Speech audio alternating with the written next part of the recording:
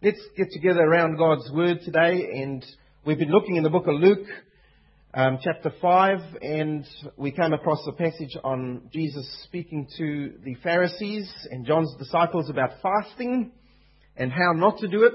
And so I felt led by the Lord to just stop for 1 week and to look at this topic of fasting. Christian fasting, what is it about? The world says one thing, the media says another thing, and Christianity seems to say a third thing. So what is it? We need to get this clear in our minds. And as we do so, let's just come before the Lord. Let's ask Him to tell us from His Word so that we can live in truth before Him. Let's pray. Lord, our Heavenly Father, thank You that we can get together this morning. And Lord, we've remembered those who are being persecuted for their faith. But Lord, help us to live lives before You that are true to Your Word. And Lord, as we open Your Word this morning, may it be Your Word speaking to us as Your Spirit does His work. And so, Lord, I pray, give us open hearts, take away our preconceived ideas, and fill our minds with Your Word, so that that may become the basis of the truth that is in us. So, Lord, I pray, give us soft hearts and speak Your Word directly into our hearts so that we can be believers who love You, believers who serve You, and believers who hold fast to this Word which You've given to us. In Your name we ask. Amen. I'd ask you to turn in your Bibles to Matthew chapter 6. So we're not in the book of Luke this morning, but we're in the book of Matthew chapter 6. And we're going to be reading together the first 18 verses and then looking at one section of these verses.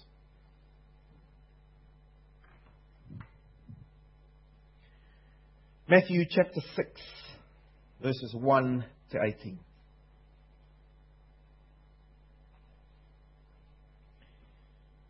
Beware of practicing your righteousness before men to be noticed by them. Otherwise, you have no reward with your Father who is in heaven. So when you give to the poor, do not sound a trumpet before you, as the hypocrites do in the synagogue and in the streets, so that they may be honored by men. Truly I say to you, they have their reward in full. But when you give to the poor, do not let your left hand know what your right hand is doing, so that your giving will be in secret, and your Father who sees what is done in secret will reward you. And when you pray, you are not to be like the hypocrites, for they love to stand and pray in the synagogues and on the street corners, so that they may be seen by men.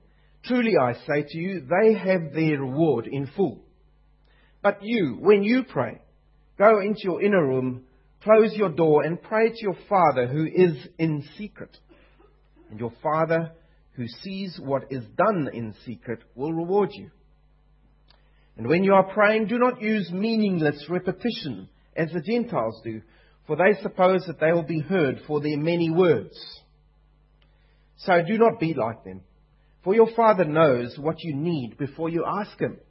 Isn't that encouraging? Pray then in this way: Our Father who is in heaven, hallowed be Your name. Your kingdom come. Your will be done on earth as it is in heaven. Give us this day our daily bread, and forgive us our debts, as we also have already forgiven our debtors. And do not lead us into temptation, but deliver us from evil. For Yours is the kingdom and the power and the glory forever. Amen. For if you forgive others for their transgressions, Your heavenly Father will also forgive you. But if you do not forgive others, then Your Father will not forgive your transgressions. And now today's passage. And whenever you fast, do not put on a gloomy face as the hypocrites do, for they neglect their appearance so that they will be noticed by men when they are fasting. Truly I say to you, they have their reward in full. But you, when you fast, anoint your head and wash your face, so that your fasting will not be noticed by men, but by your Father who is in secret. And your Father who sees what is done in secret will reward you. The dictionary definition of a fast is this: the suspension of normal habits, including access to the media and eating habits, interesting, especially for religious purposes. So is that the definition of fasting, Christian fasting? You know, there's something about the topic of Christian fasting that makes people defensive. I don't know if you found that. We're going to speak about fasting. What's he going to say? When someone starts to talk about it, you can never be quite sure where they're going to go or what burden they're going to try and lay on your conscience. So I want to assure you this morning, you can relax. I'm not going to burden your conscience. If the Holy Spirit does what He does, that's up to Him, not me. You see, fasting, and I'll expand on this thought, so don't give up on me. Fasting is not commanded in the New Testament. Now that might shock some, but it's not.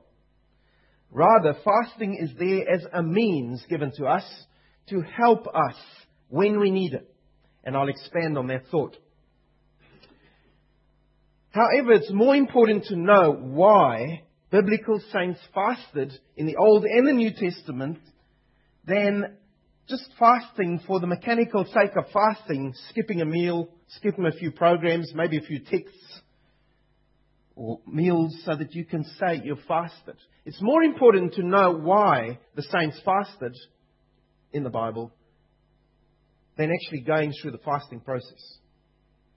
Because when you understand the biblical principles behind fasting, you'll have a better idea of how to respond. Here's the key: how to respond to the work of the Holy Spirit in your life and in your circumstances. And so I want to build on this premise that fasting is a response to what the Holy Spirit is already doing inside of you, and it comes out in the form of fasting. It is not something that I do from the outside to do something for me. I'll expand. So how does biblical fasting differ from, let's say, health fasting? How does biblical fasting differ from the Baha'i faith's practice of fasting as a discipline for the soul? How do we differ from the Baha'i faith in this aspect? How do we differ from Ramadan, from the Muslim fast of not eating? Or even the internet combination fast. I'll tell you what it's called. There's quite a few, by the way. This one is called the Informed Clients of Faith fasting. Now, the word client should be a bit of a giveaway. So, how does Christian fasting compare to all these things? Is it just the Christian way of doing it? Let's go back to the Old Testament, and I ask you to turn with me to the book of Leviticus. Exodus, Leviticus. So we're going way back in the Old Testament. And this is where fasting originated in the Old Testament form. Leviticus chapter 16, verses 29 to 31. Leviticus chapter 16, verses 29 to 31.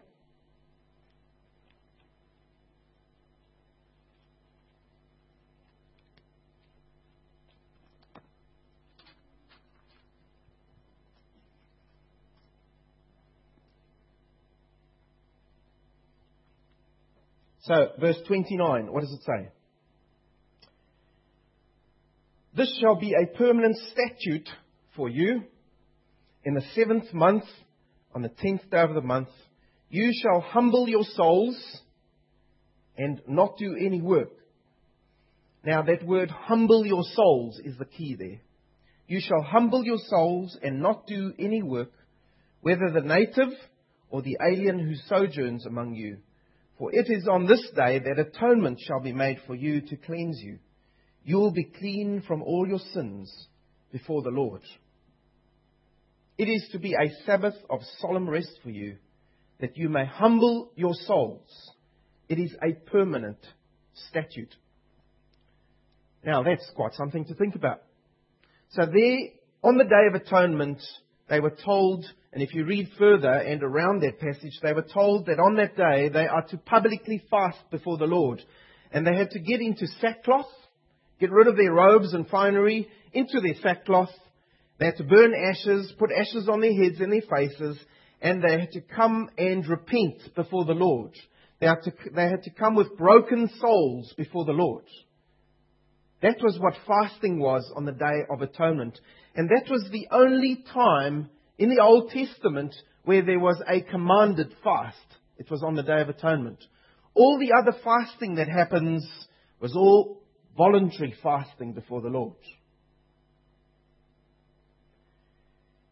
Now, we're no longer in the Old Testament, and since the command to fast was directed straight to the nation of Israel during that time, and since the Day of Atonement was fulfilled in Christ in the New Testament, and is therefore nullified for believers today, and you can only read Hebrews chapter 9 verses 11 to chapter 10 verse 18, and I haven't got time to go into that now, but Jesus is there described as the once for all atonement. And so that statute still stands. But it stands in the Lord Jesus Christ. And that is why I said last time we were together that in Jesus Christ, because of what He's done, we no longer have to fast in the atonement sense of that word. But there is voluntary fasting that is available to us. And we're going to see why. You see, in the Old Testament saints fasted, and I'm going to give you 3 examples this morning of people who fasted. 2 Samuel chapter 12, verses 16 to 18, we find King David. He committed his sin with Bathsheba, and as a result, God struck down the baby. And so we find David in these verses fasting and weeping because his child is dying. There's one instance of fasting. In Esther chapter 4 verses 3 and 16, we see that the Jews are under threat because of the works of Haman. The whole Jewish nation is in danger of being exterminated. And so Esther calls her nation to fast before the Lord. She calls them to come with broken hearts before the Lord. In Jonah chapter 3 verses 6 to 10, we have the city of Nineveh. Jonah had come against them with a pronouncement of judgment on the city from the Lord. And so the city is called by their ruler to fast before the Lord in sackcloth and ashes, and to be broken before the Lord so that the Lord might show mercy. Do you see the common theme running through the fasting? It's a brokenness before the Lord. People are faced with extreme circumstances of impending death or God's judgment coming down on them. And so they are greatly distressed in their souls, and they are conscious of their own helplessness before the Lord. And so they suspend their normal habits, including eating habits, in an urgent and conscious and extraordinary seeking of God as the only means to deliver them. So here's the key of Old Testament fasting, which follows through to the New Testament. Fasting flowed naturally from a great spiritual urgency. It was already in them. And so they put things aside to spend time before the Lord in prayer and fasting so that God would answer prayer. You see, it's no routine ritual, but it's rather expressing a deep dependence on God. Do you see where we're going to? I want to take you to another Old Testament book. You thought this was about New Testament today. Well, no. Old Testament. Joel. See if you can find that one. Joel chapter 2, verses 12 to 13. Look with me in this book. Joel chapter 2, verses 12 to 13. This is what the Lord says about fasting. Yet even now, declares the Lord, return to me with all your heart, and with fasting, weeping, and mourning, and rend your heart and not your garments. I love that phrase. Let your hearts be torn before me, not your clothes. Rend your heart and not your garments. Now return to the Lord your God. Why? For He is gracious and compassionate, slow to anger, abounding in loving kindness, and relenting of evil. You see, what is God saying here? Don Green, in his excellent little blog called, now I've forgotten what the blog's called, The Heart of Christian Fasting, speaks about this chapter, Joel chapter 2. And he says, what is God saying here? He's saying, fasting was an outward expression of the inward reality of a shattered heart. You see, fasting was the reality, an outward expression of an inward reality of a shattered heart. A heart is shattered, it expresses itself outwardly in fasting. There's not enough said about this topic in our Christian churches anymore today. Even though it's not commanded, it is still there for us, you see. And so someone who casually pursues fasting as a religious duty or to raise funds for a cause without a broken heart, without an awareness of sin, without an awareness of judgment or of repentance or of a helplessness without God or of a dependence on God, they mock the reason for its existence. You see, God says, in your fasting, in your distress, turn to me. So fasting and distress always go together. It's not about fundraising. If it can be done with that, I don't believe it can. But let's look at fasting in the New Testament. And I'd ask you to turn to our passage for this morning, Matthew chapter 6, verses 16 to 18, which we read through. Now, put a frame around that this morning. And the frame around that this morning is this. Christ is our once-for-all atonement. He has paid the price so that we can be free. We do not any longer have to fast or come to Him in sackcloth and ashes so that we will be saved. All right? Doesn't need to happen anymore. Christ has done it once for all. However, far from banning or far from commanding fasting in the Bible, Jesus assumes His disciples will be doing it. You see, look at the words carefully in verse 17. Look at those first few words. But when you fast. Not if you fast, but when you fast. There it is. Christ assumes we will be doing this, like we pray, like we give to the poor. We will also fast. It's kind of died away today, hasn't it?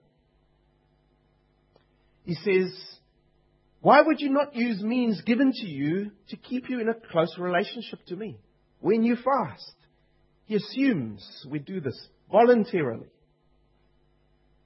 You see, Jesus' teaching on fasting is primarily to warn His disciples against the sin of hypocrisy. And here in this passage, the reason it's here is to warn us, to say, when you do fast, all right, I take that you will, but when you do fast, don't do it the wrong way, as the Pharisees are doing. And then He spells out what it is.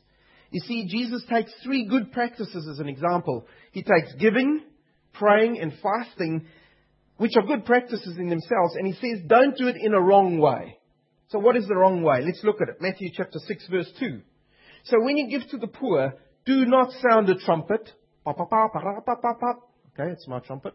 Don't sound your trumpet so that people will hear and pay attention that that person is now giving to the poor, as the Pharisees did. Don't do as the hypocrites did in the synagogues, on the street corners, making a whole big attention exercise to themselves. Don't do it like that, says the Lord. When you pray, Matthew 6:5, you are not to be like the hypocrites. For what do? They love to stand and pray in the synagogues and on the street corners so that they may be seen by men. You know, if they were praying booths where they could go quietly and sit there with no one to see them praying, I bet you that Pharisees wouldn't have prayed. But it's because they were seen.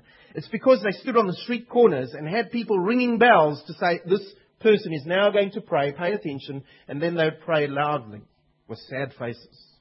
Don't pray like that, says Jesus. Whenever you fast, and that's just the third example, Matthew chapter 6, verse 15. And I've lost it now. 16. Whenever you fast, do not put on a gloomy face as the hypocrites do. Why? For they neglect their appearance so that they will be noticed by men when they are fasting.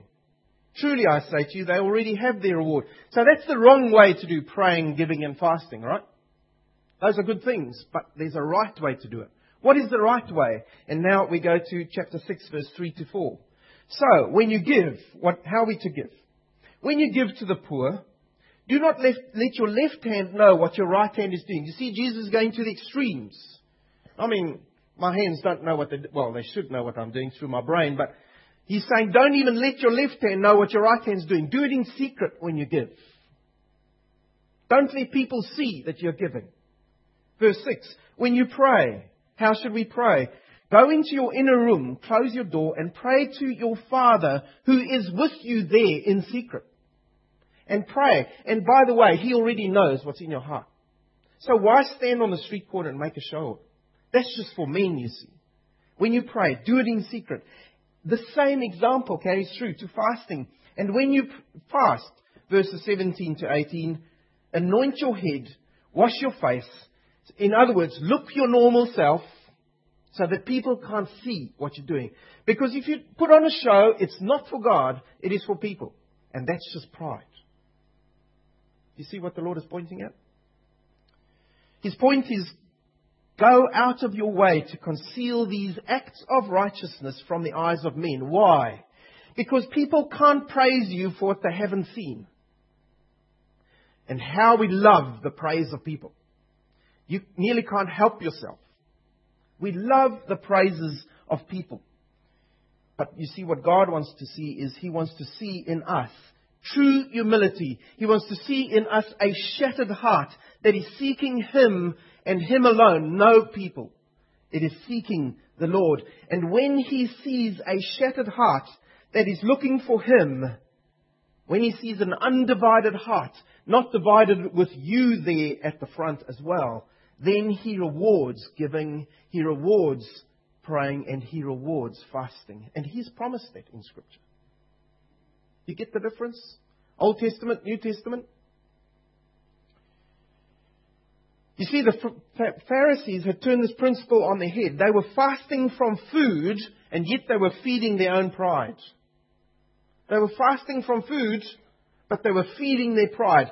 And their pride was growing bigger and bigger and bigger in them. But don't point the finger too far. I know my own heart.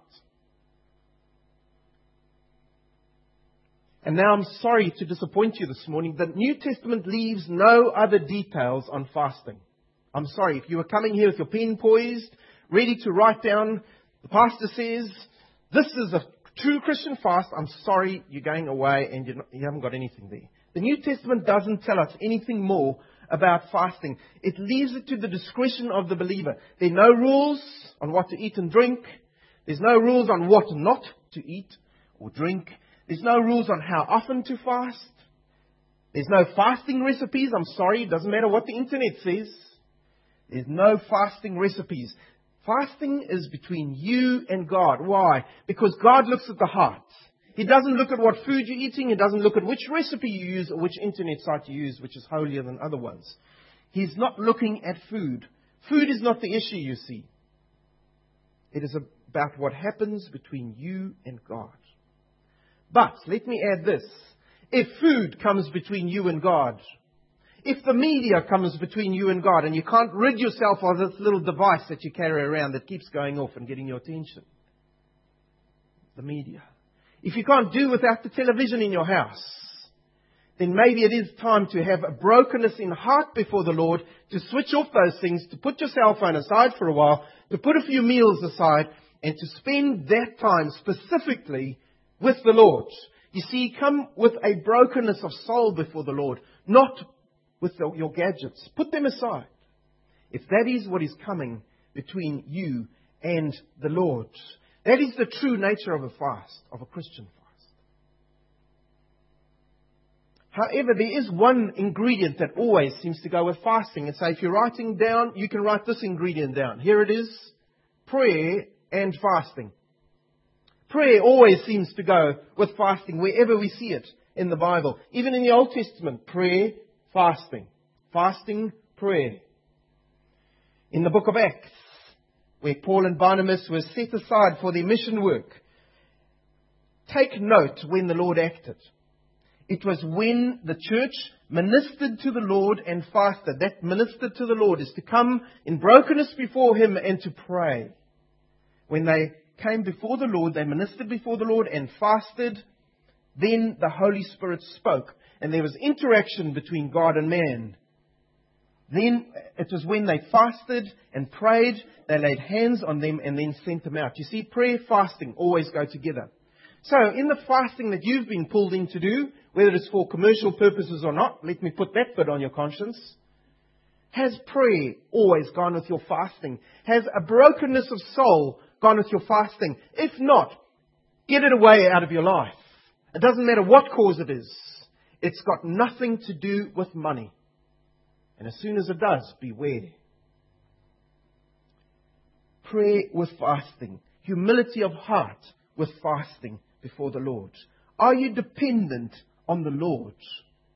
Is the Lord already doing something in your heart which shows itself in a set aside time with the Lord called fasting? That's all I've got for you on fasting. I'm sorry. Nothing else. The Bible is silent. I have to be silent. And so this morning I want to ask you a few questions or put 4 statements before you as the so what application. So what? We've heard this now. If I don't have to fast, why should I? I want to put this for you. Is fasting for you? Take these statements prayerfully before the Lord. The need to fast will be born in the need of your soul. Do you have a need in your soul of God? Do you turn to God in your trials? Do you turn to God, or do you surrender to fear and grumbling when trials hit you? Do you repent of sin in your life, or do you tolerate it in your life? Are you confident in your own strength, or do you see the utter need for the grace of God? Do you see the utter need for the grace of God, or can you help yourself? You see, fasting is all about your internal reality, your sanctification process before the Lord. Where are you in your spiritual walk before the Lord? Do you still need Him in your Christian life? Because if you do, you might need fasting as a tool to help you. Are you broken about sin? Well, fasting will give you the opportunity to spend set-aside time with God. Make use of this means. No, it's not commanded, but it's nearly necessary, isn't it, in us? Secondly, God calls us to a secret approach to fasting, one that avoids the praise of men. And so that means, and here I'm being realistic to myself too, that means you mustn't listen to those subtle little inner impulses to drop those subtle words about what you're going to be doing. We all do it. So we're to be secret before men, but have open hearts before God. You see the difference? Thirdly, fasting is just another way God has given to us as a way of checking our attitudes before Him. You see, God wants us to have an attitude of prayerful dependency on Him that leads to a response of obedience in our lives to Him. So, when we come out of a period of fasting, it is to result in greater obedience before the Lord. That's what it should do. It shouldn't result in a greater bank balance for a certain organization. That's not what it's about, you see. And yes, we should have on our hearts those who have less than us. And yes, we should have in our hearts an attitude of concern for people who are being persecuted. Children all over the world who need help. Yes, we must have that attitude, but it must be a heart attitude of brokenness before God about it already. And then, yes, fast and give.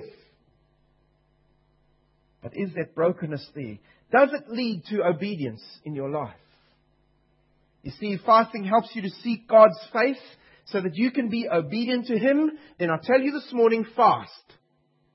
But if it doesn't, if it leads you to an attitude of pride or religious ritual, I'm fasting, then don't fast.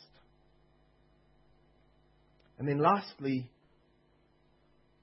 a fast that pleases the Lord results in practical obedience, not just head-nodding obedience. Practical obedience. How do I know that? Scripture tells me. Isaiah, Old Testament. We're ending on this passage this morning. Isaiah chapter 58, verses 6 to 9. Listen to these beautiful words. And if you want to turn there, I'd urge you to do that. Isaiah chapter 58, verses 6 to 9. This is what God says about fasting. And these principles still remain true to us because they are based on God Himself and His nature. And what do we know about God and His nature? They do not change. God remains forever the same. And so how He feels about this remains the same. What does God say about fasting? Here are God's own words. Isaiah 58:6-9. Is this not the fast that I have chosen? To loosen the bonds of wickedness, to undo the heavy burdens, to let the oppressed go free, and that you break every yoke? Is it not to share your bread with the hungry, and that you bring to your house the poor who are cast out? When you see the naked, that you cover him, and not hide yourself from your own flesh, in other words, mankind? Then, if you do this, then your light shall break forth like the morning. Your light, what does He mean by that? Your light from that darkness that you've been in, that sorrow, that brokenness, light will break forth for you. Your healing shall spring forth speedily. That own need you have in your heart for God and that dependency on God, well, your healing, whatever you ask the Lord, will be brought forth speedily in you. And your righteousness shall go before you. Your outward witness to the nations will be there. Your righteousness shall go before you. The glory of the Lord shall be your rear guard. You see, if we do what God wants, He is there to protect us. He is there to inspire us. He is there to bless what we do before Him, if it's done His way. Verse 9, I love this verse. Then you shall call, and the Lord will answer. You want your prayers answered before the Lord? Make sure the attitude of your heart is right first. Yes, even in fasting. And you shall cry, and He will say, here I am. Do you want to have your prayers answered? Do you want to have God say to you, my child, here I am? Then come with a broken heart before Him. Don't come in your own independence before the Lord. Come with a broken heart. And if you need to, fast so that you can come before the Lord. Set that time before Him, and He will heal you. These are the healing words from Almighty God Himself. And so I really seriously ask you this morning, when you come to this topic of fasting, don't be led aside by all kinds of things that are out there on the media. But think, what does God say I must do? What is God's way to glorify Him? Fasting is one of those ways. Then do it His way. And may God be glorified. May you be a witness to the nations as you live out that obedience in practice to Him, as you feed the poor, as you support causes that send money to children who need it. Do it with the right heart attitude, and then God will bless you, and He will bless them too. Let's pray. Lord, our Heavenly Father, thank You that Your Word is practical on these issues in Your Word, which You put before us so that we can live lives that are right before You. And Lord, in this topic of fasting this morning, we pray that You would give us right hearts before You, that You would put pride very far away from our hearts, and that You would help us to deal with pride that rears its ugly head in us so often, that we would push it aside and do Your work Your way, that we would glorify You in Your way. And so, Lord, when we put aside meals, when we put aside the media around us, and when we spend time before You, may it be because Your Spirit has already shown us that we need You in our lives. We cannot live our lives without the Lord Jesus Christ. We cannot live our lives without the work of the Holy Spirit and the power and the fire that the Holy Spirit has to put into our hearts. We cannot do it without You, Lord. And then You will bless us. Then You will hear our prayers. Then You will say to us, here I am. I am answering Your prayers. Lord, keep us humble before You. We are mortals. You are Almighty God. Amen.